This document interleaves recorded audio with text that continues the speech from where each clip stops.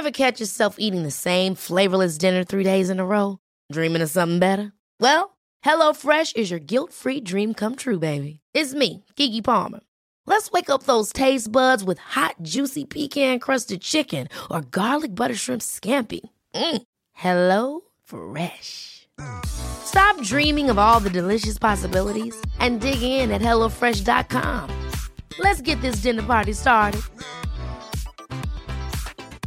Hiring for your small business? If you're not looking for professionals on LinkedIn, you're looking in the wrong place. That's like looking for your car keys in a fish tank.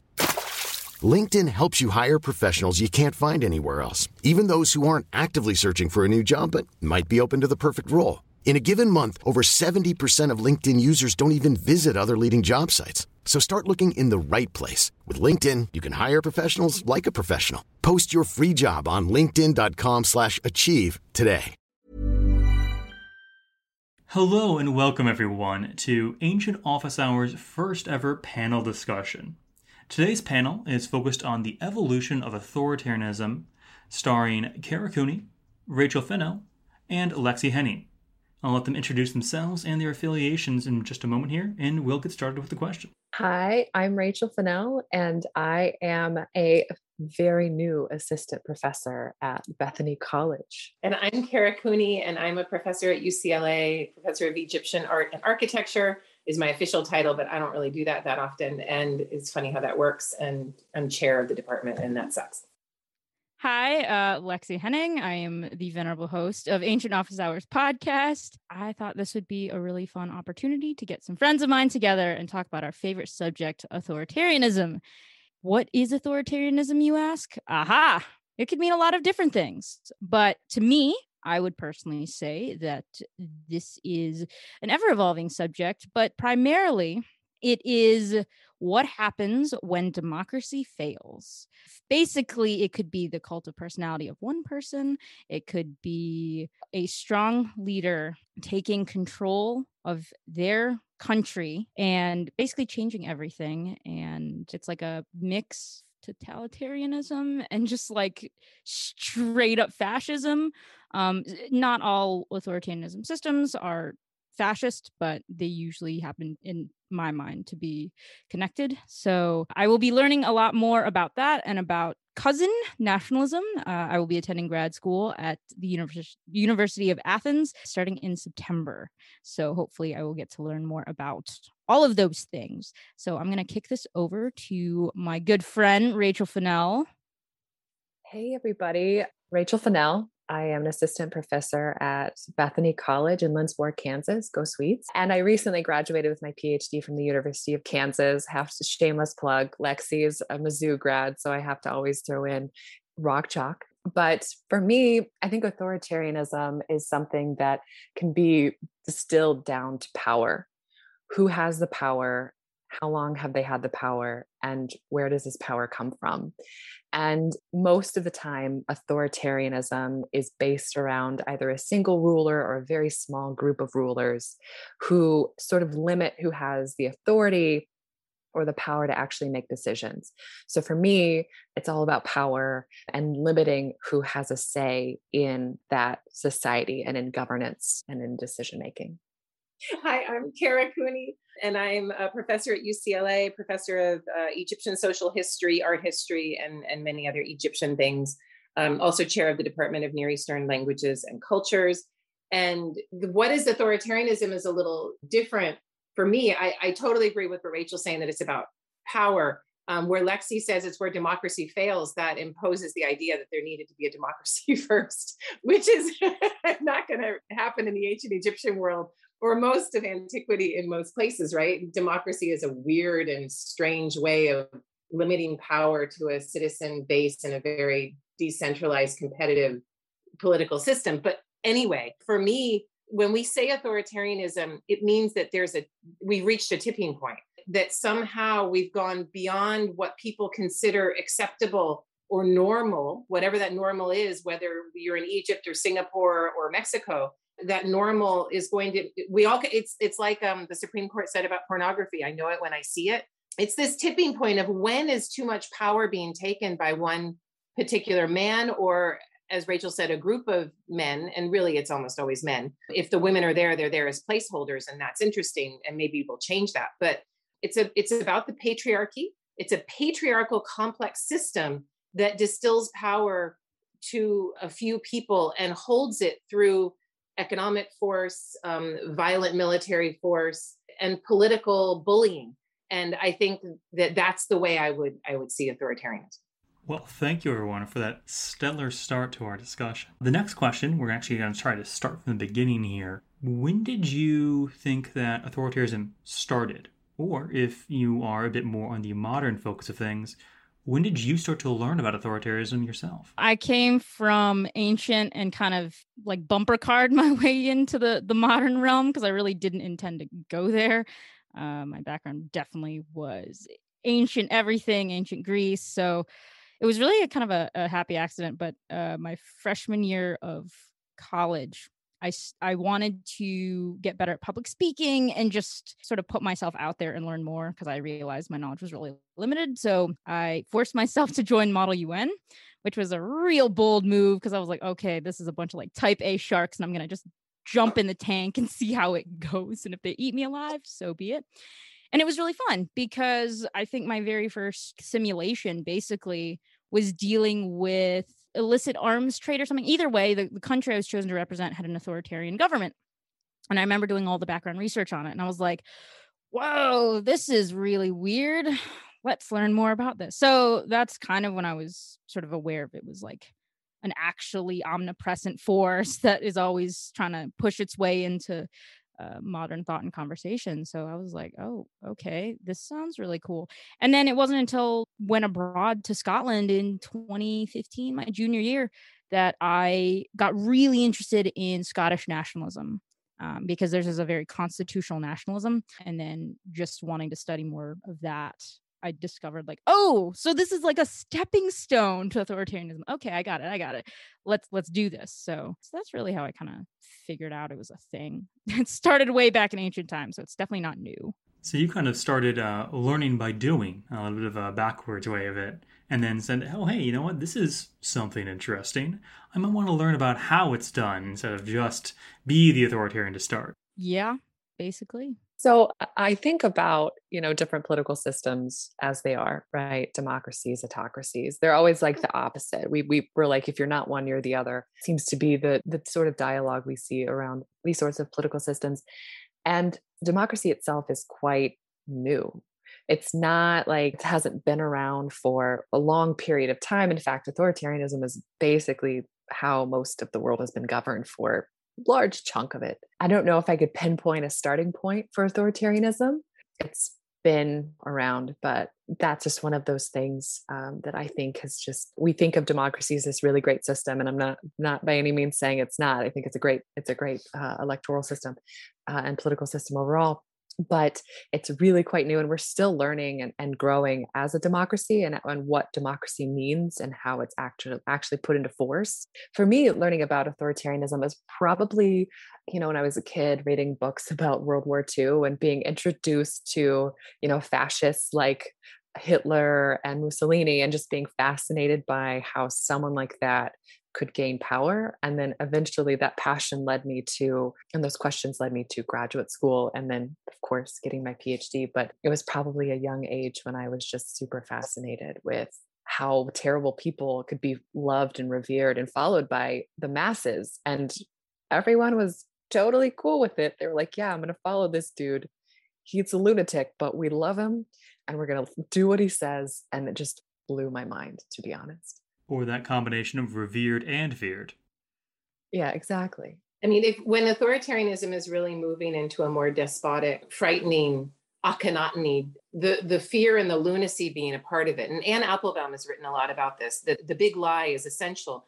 The ridiculousness is essential because then you can see, the authoritarian can see, and his henchmen can see who's going along with it and who's not. So you kind of need some ridiculous tests, some hoops to make people jump through. And if they jump through them cleanly, you're like, okay, you're one of us, you passed that test. So the ridiculousness is a part of it. And you see this in the ancient world as well. But I mean, one thing I would stress when dealing with authoritarianism is that once patriarchal complexity is created, Once you move from a hunter-gatherer system or a horticultural system or a more simple human system into something that involves cities and states, city-states in competition with one another internally and externally, you have authoritarianism in some way, shape, or form. And then you're talking about a gradient.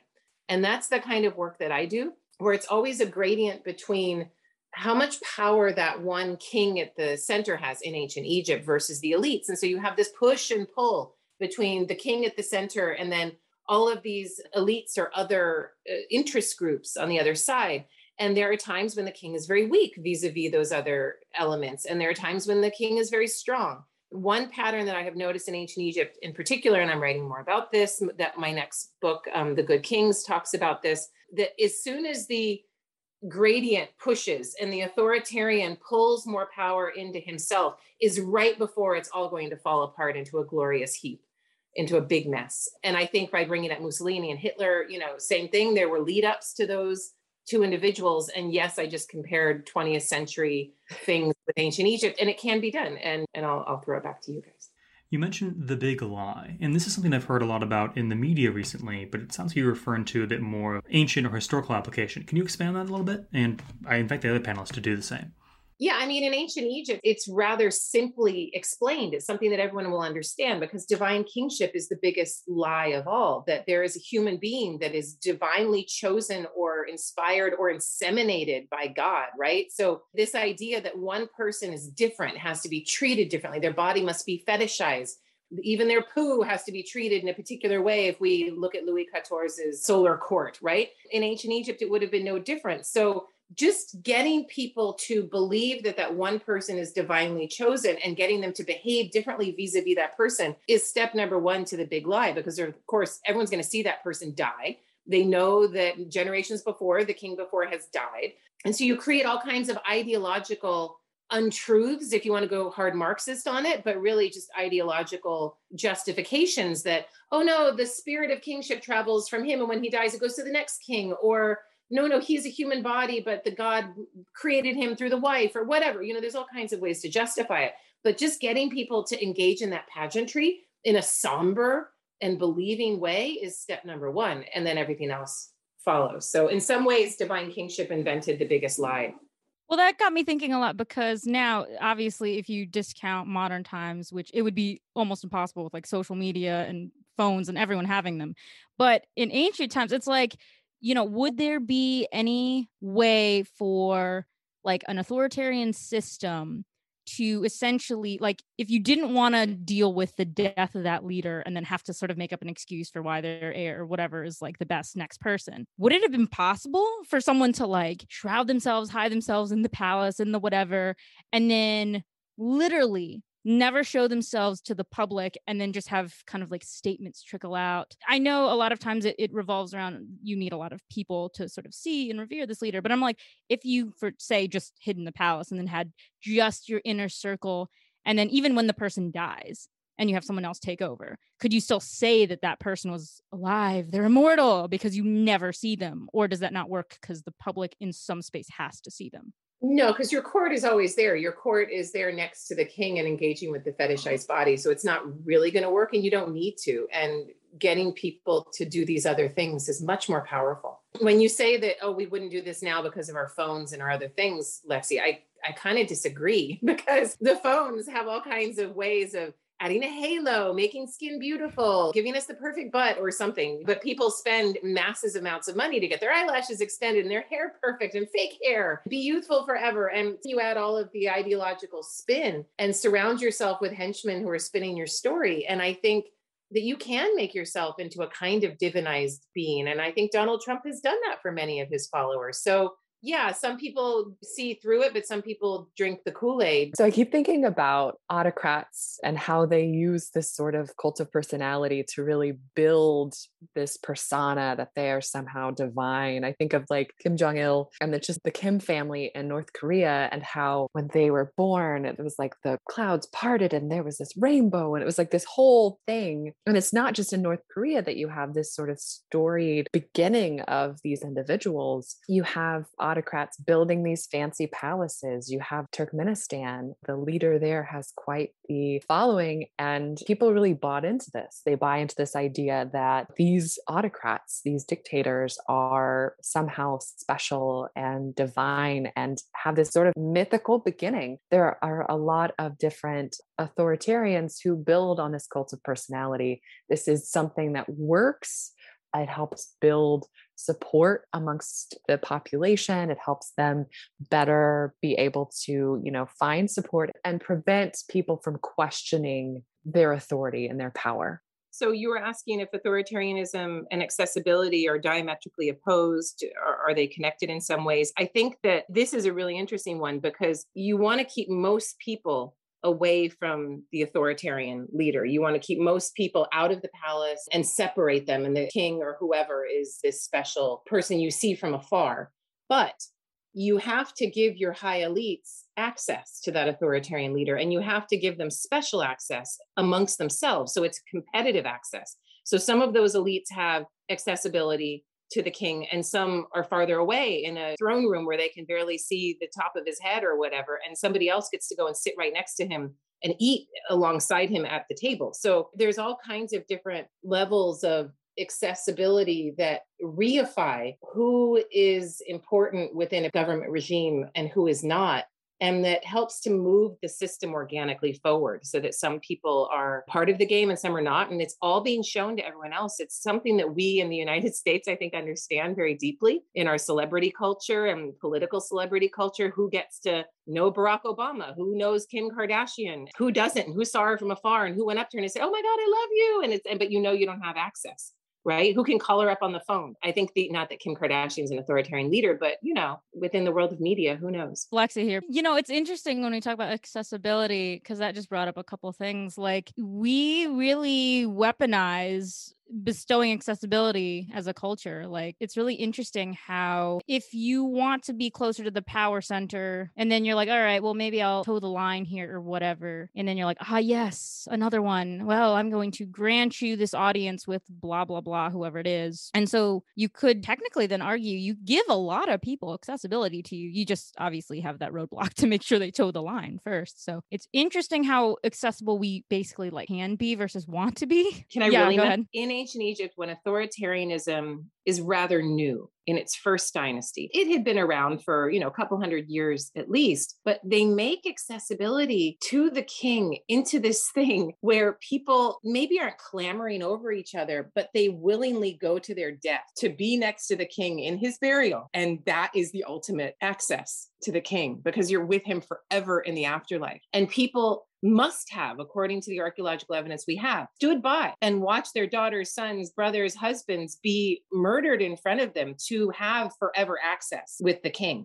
So that is the lengths that we will go in our competition with one another to get that kind of access. It's a short-term thing. It only lasts for 150 years, that first dynasty. And then dynasty 2, they're like, we're not doing this. We would never. But the cultural memory of that lives on. The ancient, the idea of you need to, you want to willingly go be sacrificed or whatever with the king, that relies a lot on ideology and really having them drink the Kool-Aid. So I'm like, could authoritarianism do pretty well without a very strong religious ideology in it? I'm thinking a lot about autocrats have a really great way of pulling the masses to do terrible things. And I think Mao, during the Cultural Revolution, you had people, going after intellectuals, going after anyone who disagreed.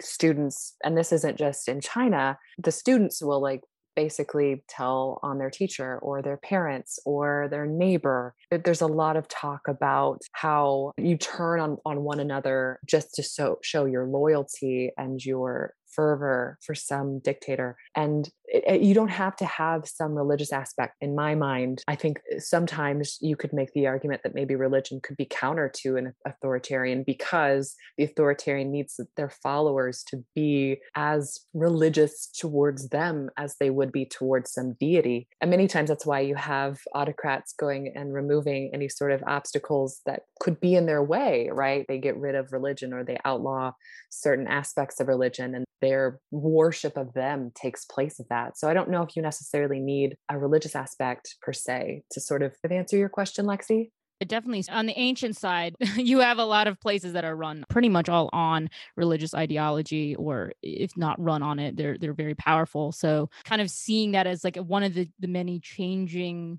trends from ancient to modern. But, Kara, you can take that one.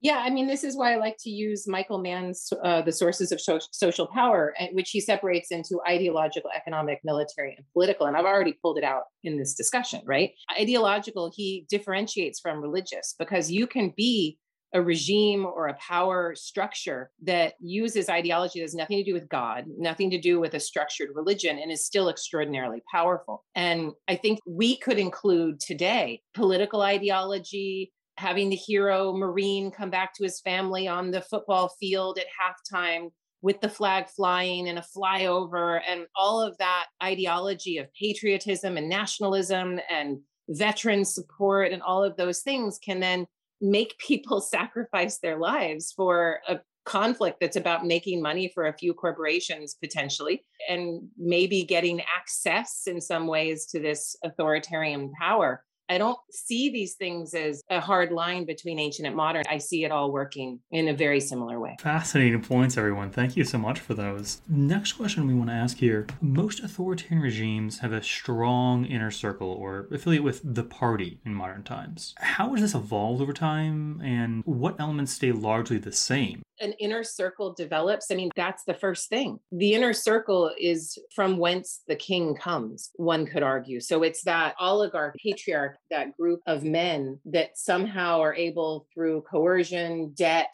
ideology, able to separate themselves from other people. And then from there, I would argue, you get one, and there can be warfare. In Egypt, there's evidence of warfare between different factions ruled by one man, different kings, until there can only be one. But then the way of co-opting and the way of dealing politically, because military power can only get you so far, it's extraordinarily expensive. So once you win the game of thrones, so to speak, and you become the king, then you need to co-opt those other guys that you've just beaten. And there your inner circle is born. So you need to reward, you need to give them access, you need to make sure that you're giving them something so that they protect you and don't work against you. And that is a very fine balance to work with. And one of the most interesting parts of authoritarianism, when that balance goes wrong, when the inner circle kills the authoritarian, which is usually how the authoritarian is taken out, and then that person takes control. Ancient Rome is probably the best place to look for all of that. But you guys can comment the modern aspect.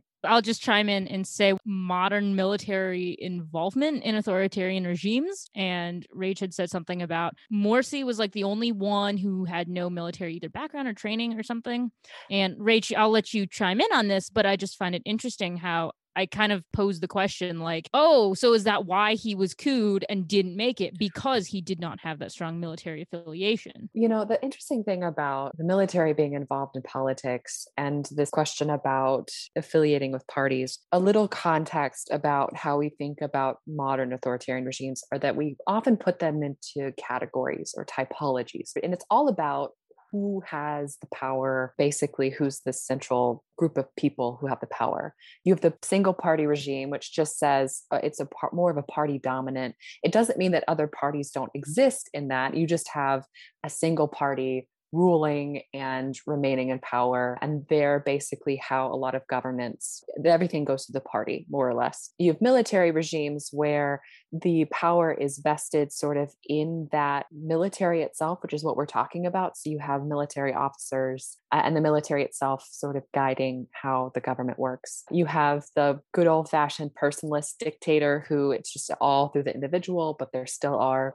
a group of people in which they govern. I think that's always, sort of brushed past as like unimportant, but it's incredibly important when you think about how you have to have a really strong inner circle even to lead as a personalist dictator. Then we have monarchies, which are, your classic king, queen. They're the ones where power goes through. And the final one is often a competitive authoritarian regime. So they have competitive elections, but they are not fully democratic. But they're not all that competitive. They're just like this weird sort of hybrid setup. I'm going to time out real quick. But you were talking about the military in Egypt and how that impacts, because I want to make sure that I answered your question. I don't think I answered it. I was just trying to give a little context for the listeners to like talk about how when we're talking about a military regime, it's a distinct type of typology. Oh, yeah. Yeah. So the answer to that is, I don't know. There is a lot that has gone on in Egypt, and the military has been a critical aspect of governance in Egypt, especially in modern times, especially since the 1950s. I don't know the answer to your question if that was why he was couped, but I'm sure that there was some unrest and some discontent that led to the coup that overthrew Morsi. And then El-Sisi, or most people refer to him as Sisi, has been in power since then. But the military is a major institution in modern Egypt in terms of how the government works. I've noticed that as we move from the typical dictator of the 70s and 80s who wore his military uniform, we're now moving on to the business dictator of the aughts and up to 2021, where we find ourselves, of the dictator who wears his suit and not the military uniform, because that's such an easy cipher for the authoritarian dictator. And I think that the ideology that is being used, because ideology always has to be used, there's always got to be some justification for how this person stays in power. Currently around the world, amongst authoritarian regimes, the ideology is democracy and capitalism. And those two things are intertwined and almost removable. They just are so connected to one another. So if you're holding to a capitalist democratic ideology, it doesn't mean you have to actually practice the democracy part, but you have to go through the motions. You have to hold the vote. You have to talk about the people. You have to do the things that need to be done. And I think that's the slippery slope in the United States that we're dealing with right now, and that certainly much of Europe is dealing with as well. You set yourself up as this everyman wearing the business suit or CEO kind of guy, and it's all shielding what's actually happening. I talk about this in my book, that democracy is as much of a shield as divine kingship of ancient Egypt. I think that's a really great point. What an authoritarian regime has evolved, especially at the end of the Cold War, because we are adding these institutions and these processes like elections, allowing people to protest. That these sorts of things, protest is not as widely allowed, but elections are absolutely a thing you see in most autocracies in modern times. And that does come from this sort of acting as if we are democracy, giving this nice sort of facade that we really care what people think. We're giving them this sort of a way to let off steam, a way to make it seem as if their opinions and their views matter. But everyone knows that the election is not free and fair. I think it was Stalin who said basically something to the extent of, sure, I'll let you have elections, but I'm going to be the one counting the votes. Like, it's very clear that they have these things. And it does feel very cynical to be like, elections don't matter and all of these things. But in autocracies, many times, especially at the national level, sometimes at the local level, they will matter a bit more. But at the national level, they don't really matter all that much. It's predetermined, unfortunately, who's going to win most of the time. Russia is a great example of that. I know, Rach, we've talked about Putin a lot recently in the last 2 years, but I feel like there was a Turkey maybe where like a huge opponent of the current president or prime minister, the mayoral risk, for Istanbul. And I was like, oh, hey, that's pretty good. And I remember at the time people were like, oh, this is great. This is going to change a lot of things. And Erdogan is not going to be, able to do all his stuff. And I'm like, not a bet. Basically what happened was Erdogan was, listen, I see this election happen. Cool, but we're going to do it again. We're not going to accept these results. But what if we did it again? I think they had the same outcome in the second race in Istanbul for the mayoral position. The same party won. I just remember people being very hopeful. And they're like, oh yeah, well, if the same thing happens again, it's going to stick, right? Wrong. Autocrats don't go down without a fight.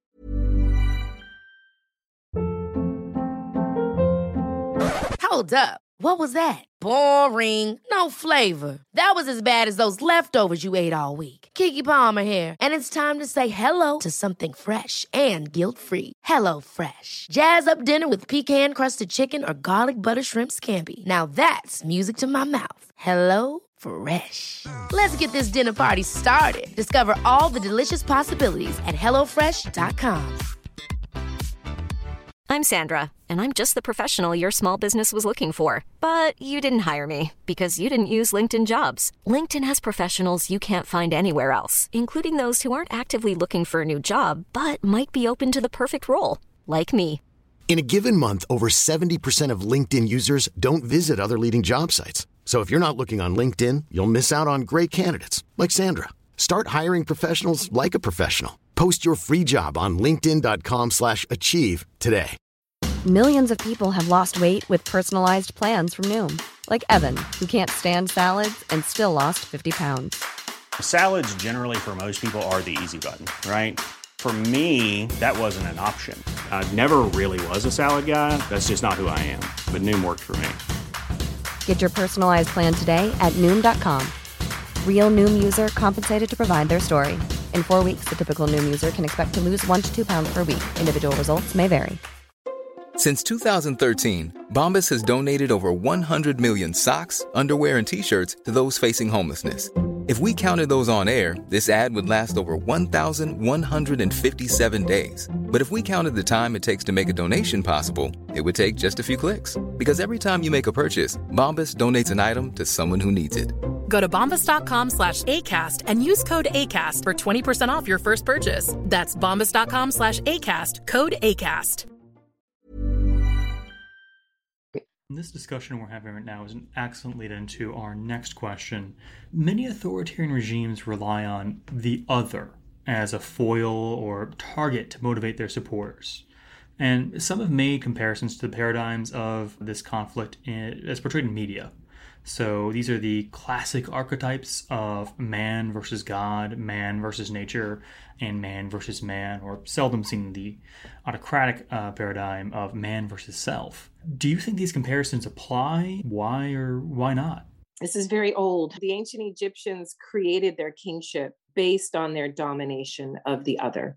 And the first images, the very first images of kingship that we get, show a king holding an enemy, kneeling on the ground by the hair, ready to bring his stone mace down to crush his skull. That moment right before this execution of the other who can't even exist in the same space of the king, that is the means of him justifying his power. And then every other ideological and political reality surrounds this idea of what is ma'at, what is true, what is good, what is ordered, and what is not. And what is not needs to be expunged from the world, and it invades every aspect of life. So the existence of the other and the existence of the perceived threat, this is it. This is the core of authoritarianism. It is the core reason, beyond getting your elites together because you hate the same people that they hate, and then the elite's gonna go with this particular authoritarian.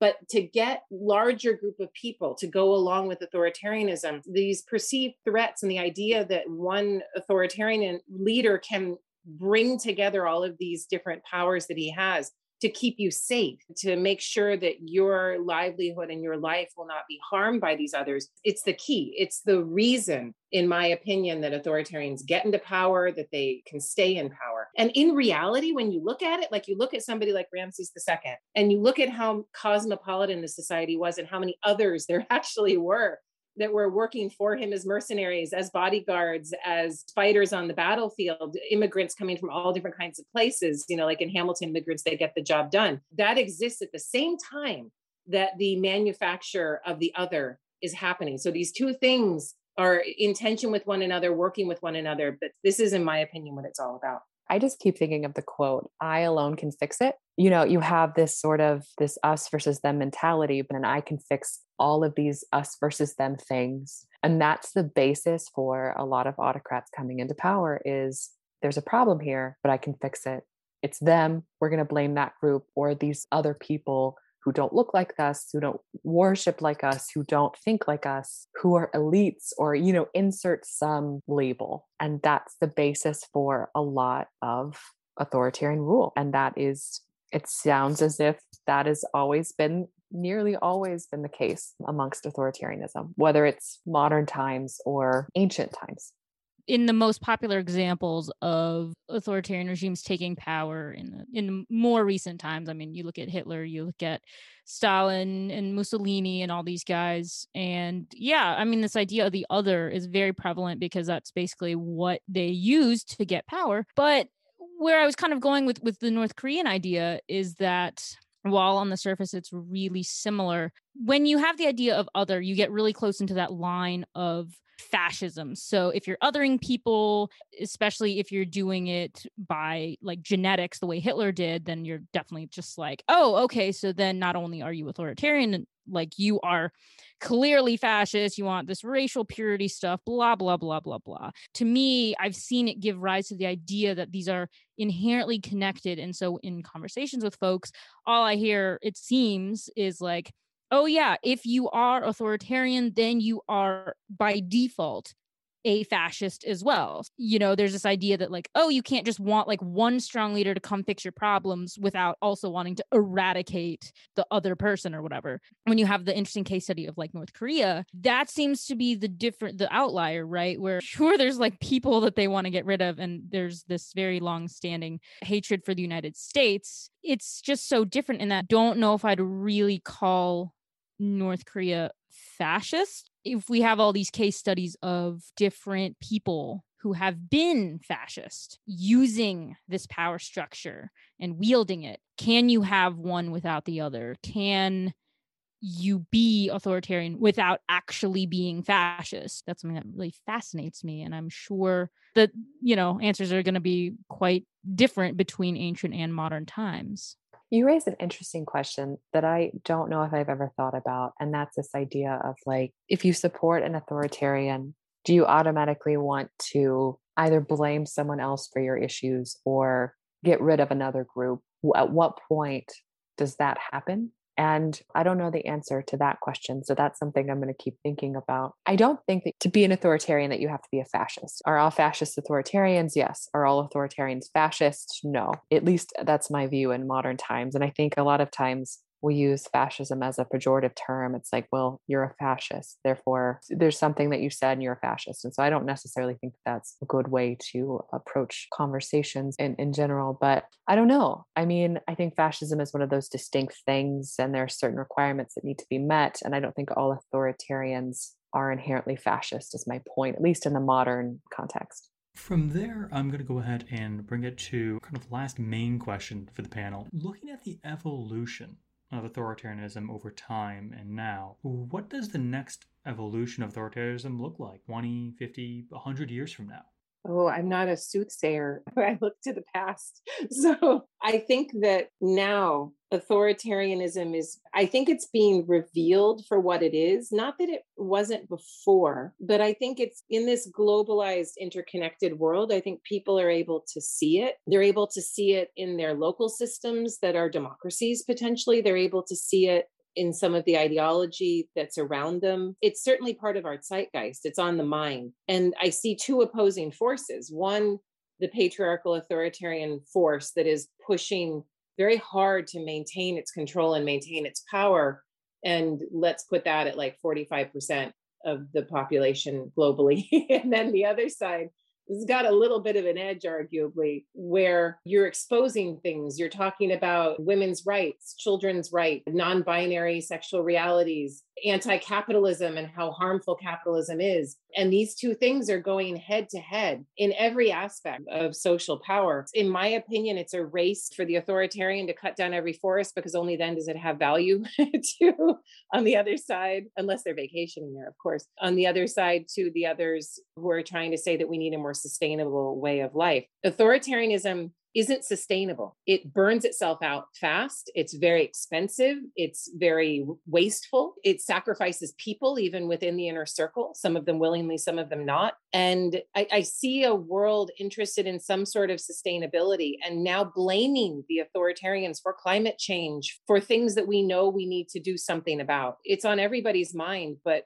who wins? If there's winning, there's never winning in the world, not with humans. The détente will be for the next 100 years. I'm going with the 55%, but I think it's going to be really ugly. It's interesting because what I take care from a lot of your research and stuff also is that things don't really change that much. I mean, we're always looking to the past because we're always figuring, oh, this works, so I'm gonna just adapt it to my current situation and then use it. It seems like things are pretty tried and true. I don't know if I'd say it's gonna change drastically, since what they did in the past was pretty effective, but I will say that, yes, I agree, it is not a self-sustaining system because it always relies on anger and wanting to fix something. You're always manufacturing issues. What I would say is, in the next 100 years or whatever, whether the current, whatever it is that authoritarians are currently harping at as the problem, when that eventually burns itself out and fails, now that could take a really long time or it could come a lot quicker. But I would say whenever that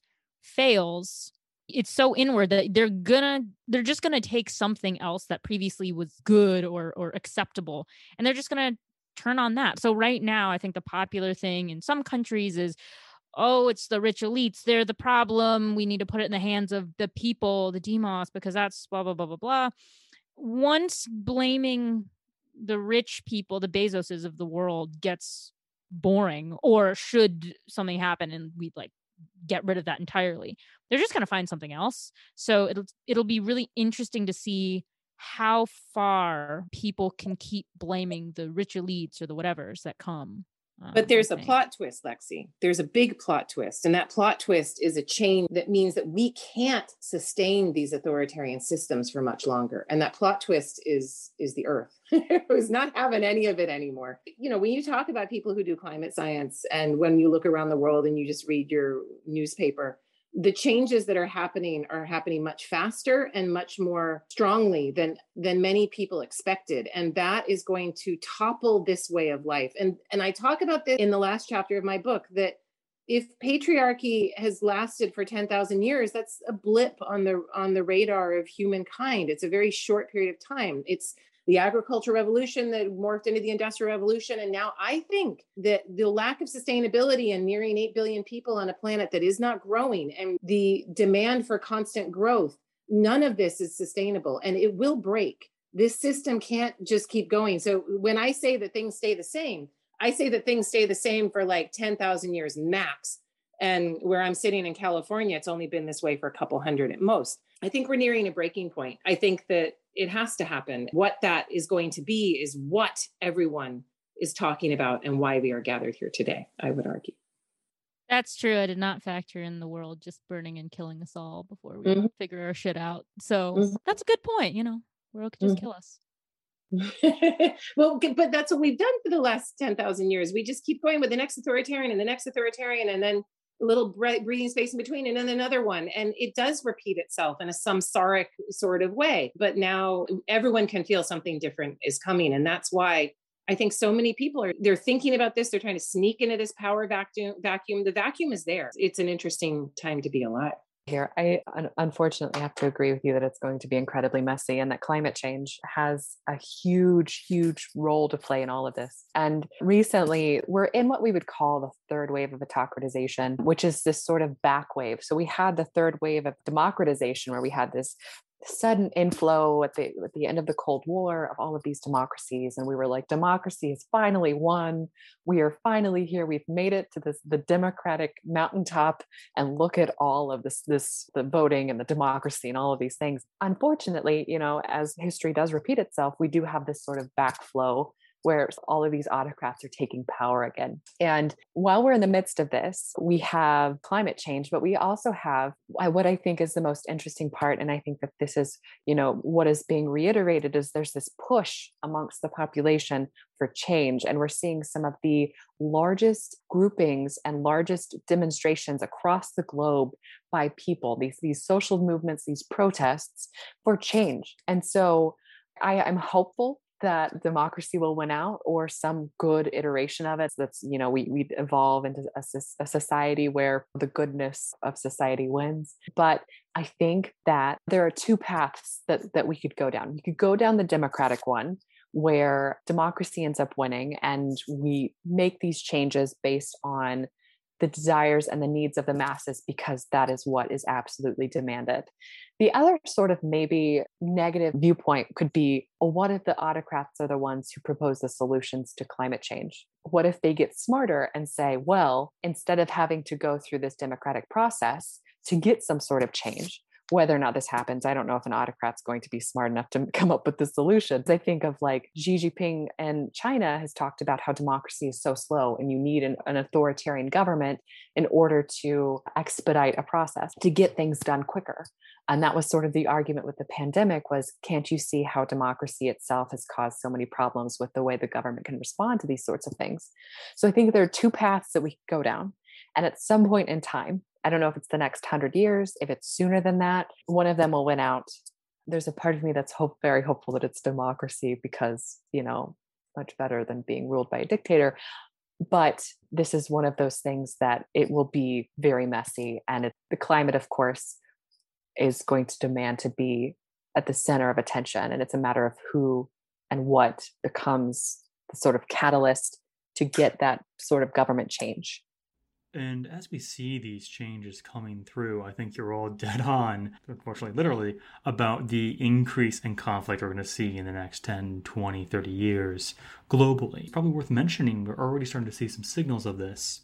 For instance, we're recording this now in August of 2021, but in December of 2020, the largest protest in history actually occurred in India, with roughly about 250 million people participating in a general strike. This is related to farmers' protests that were happening at that time. So this is probably a good time for us to transition and maybe not end on too much of a pessimistic doom and gloom note, and ask you all as our final question here, how can we evolve to combat authoritarianism domestically and abroad? What can be done to safeguard against it in the future? I think that we're looking at a really interesting way of making authoritarianism good. And I say this because democracy seems inherently associated with individual rights rather than community rights. And to impose the kinds of changes that we as a society will need to create to not burn fossil fuels, to not put methane into the environment, to get people to not eat as much meat, all of the things that will be required in the future and that will have to be imposed and regulated in some way. Think of what we're arguing about now, just with vaccine cards, and I don't have to show my vaccine. And what are you talking about? We're going to soon arguably have ration cards for how much fossil fuels you get to burn, how much methane and how much meat, are these things coming and how will it happen? I see democracy as the ideal that we put up there, but I've become so cynical about what our democratic system has created. The wars that it's wrought, the inequality that the United States and its great democracy has imposed upon the rest of the world, that I'm quite cynical about democracy being the system that actually wins in the end, because I don't see it as having been very successful and in fact, having been very harmful and promoting individual selfishness over a community good. I don't think that I know what will happen, what the human solution to this will be if we make it through, but I don't think it's going to be any of the above. I think it's going to be something different, something little socialist. What does that mean? Socialist democracy. I guess one could put those two things together, but that's where my mind is going. I mean, if we look at the way things currently are going, democracy is not going to just outgun the allure of what authoritarianism could offer on its own. Like, that's just sad to say, but I think that's very true. So I think that's really where we're headed. It's like trying to figure out what is the most sexy part of authoritarianism and then game the system. I honestly think you're just going to have to take it over and try to adapt it, like roll with the punches, honestly. Find the sexiest parts. And then hopefully someone comes along and has really good ideas about how to make the world better. And the only thing I can think of is you take what you have and then you strip the power from it by diluting it a lot. Because I think that if you try to go head to head with just out muscling it, it's not going to work. And I think technology going into the future is going to play a really big part in where we go. I mean, we're already seeing the power of it. This is an age of mass disinformation on a scale we've never seen. It's easier than ever to make fake things appear. It's a lot of trying to figure out, are we ever going to be able to stop disinformation completely? No, we're not. Honestly, it's kind of like we just have to get really creative, roll our sleeves up and be like, all right, so this is happening. How can we take what's happening and use it to our advantage to hopefully spread some better information? But it's going to be a really interesting time ahead of us. So I'm going to try to not be too cynical and just be a bit of an optimist on this panel, just because I'm a glass half full kind of person in general. I think democracy is one of those things that maybe it's not marketed well enough, and maybe there needs to be safeguards. And I think that's where we get into this idea that maybe democracy as we think of it now is not the answer. Maybe there's something better that we can do, because I think there's something to be said about having the masses have a bit of a say. It's not always the answer, but sometimes it is. As far as like what to do about authoritarianism and, the solution, I unfortunately don't really have much of an answer for that. What I would say is like a call to action. If there's something that you really care about, if there's something that just keeps you up at night, that you just really just want to see change, volunteer if you can.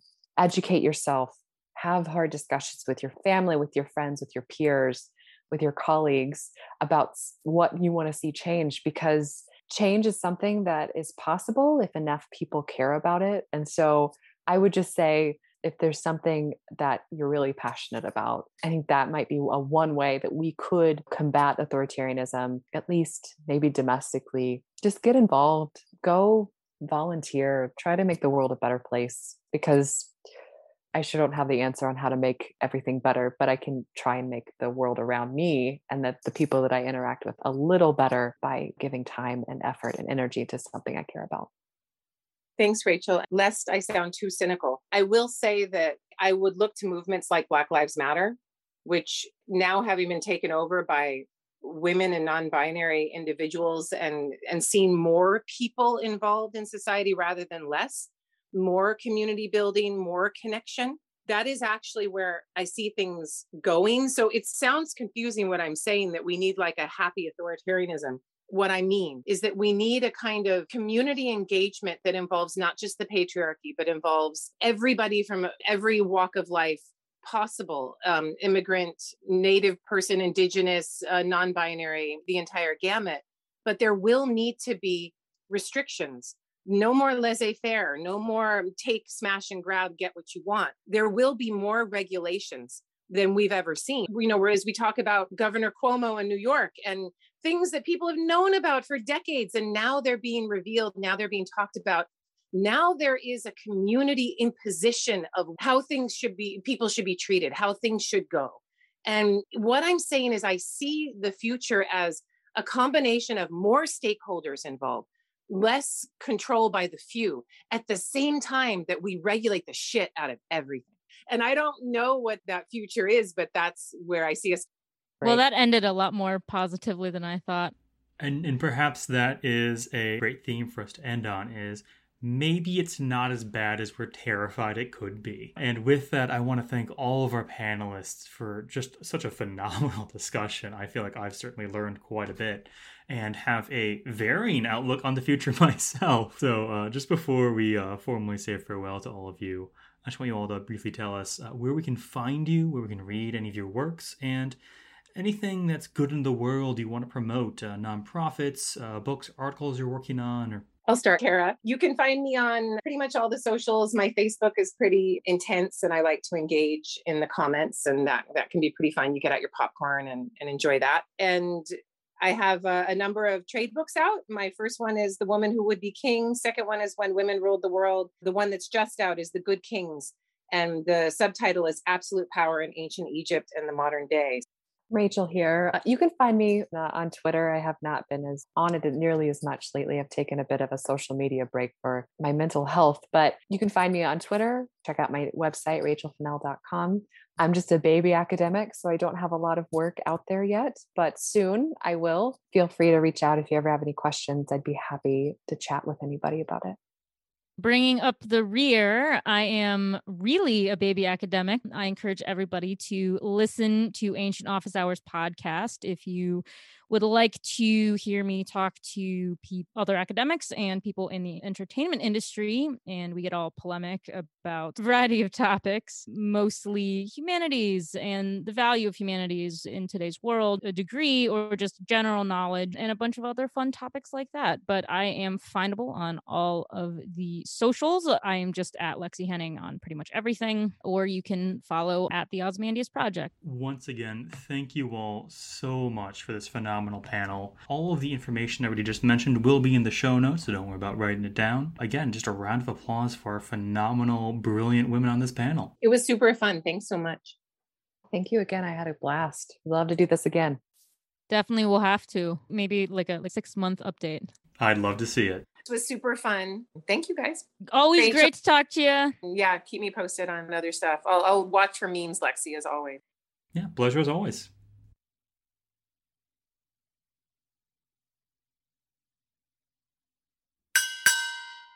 And one question I actually wanted to ask you all, but it is the comparison between authoritarian regimes and viruses and how they can evolve and mutate and infect.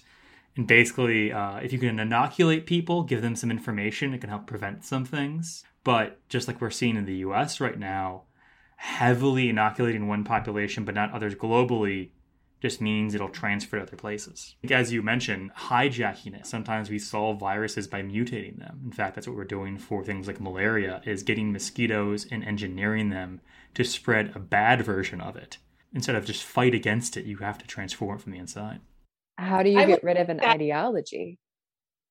So I think we're going through a moment where I was a child when Anita Hill was talking about Clarence Thomas, and everyone was like, oh no, but he would never, and he's a good man. And then they just brushed her aside. And the difference between that and the Kavanaugh situation, which was pretty much the same, but everyone's being inoculated against all of this bullshit and they can see it so much better. And that's where I love to embrace the word woke. You're going to call me woke? Fine, because it is. It's like a Neo in the Matrix where you're like, oh my God, I can see it all. I can see my generation, the things that I put up with sexual harassment that I would never put up with now, because everyone can see things and talks about it. Things are being exposed. So that inoculation analogy, I think, works very well for just the perception of what is happening around us. Change is slow, but we can do it. Yeah. It's funny because when somebody was like, we need to just find the sexy parts of authoritarianism and make it good, I was just sitting here thinking about mass and mandatory vaccines and whatever. And like, we're so in the, no, it's my personal freedom. I can do whatever the fuck I want. I don't need to do that. I'm just like, someone's just got to take sexy authoritarianism and be like, vaccines are good. You get all this. You don't get this if you don't do it. Communal authoritarianism is what we must create. Good luck.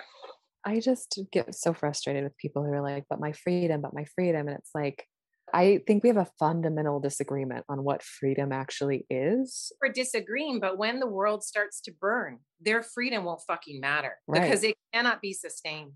It will kill us all.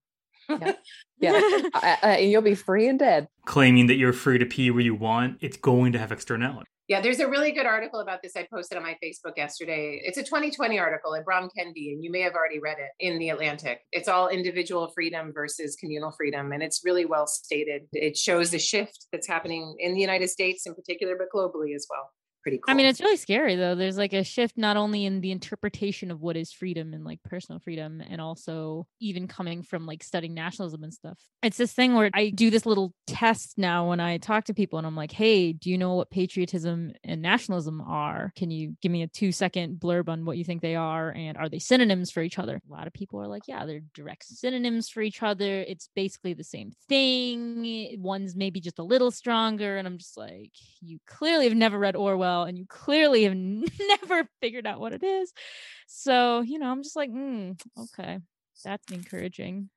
Yeah, it'd be beautiful. A little exposure of our hubris, or a lot. American exceptionalism, man. That in itself is its own Kool-Aid. Everyone's America's so exceptional. And I'm like, in what way? Look at the Italians, look at the Egyptians, look at the British.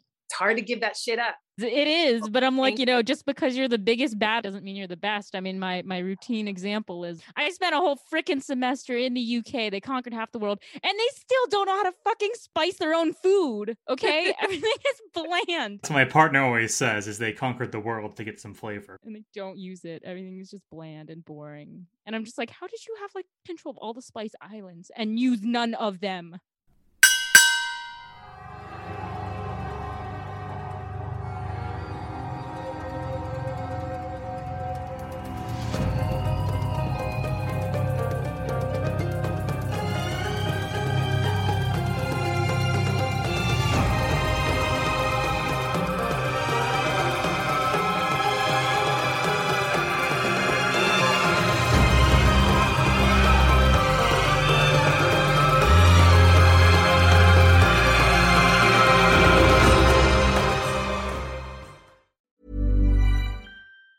Hey, it's Danny Pellegrino from Everything Iconic.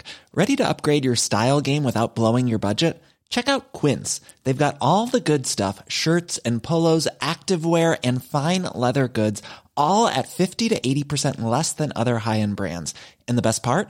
They're all about safe, ethical, and responsible manufacturing. Get that luxury vibe without the luxury price tag. Hit up quince.com/upgrade for free shipping and 365-day returns on your next order. That's quince.com/upgrade. Hold up. What was that? Boring. No flavor. That was as bad as those leftovers you ate all week. Keke Palmer here. And it's time to say hello to something fresh and guilt-free. Hello Fresh. Jazz up dinner with pecan-crusted chicken or garlic butter shrimp scampi. Now that's music to my mouth. Hello Fresh. Let's get this dinner party started. Discover all the delicious possibilities at HelloFresh.com.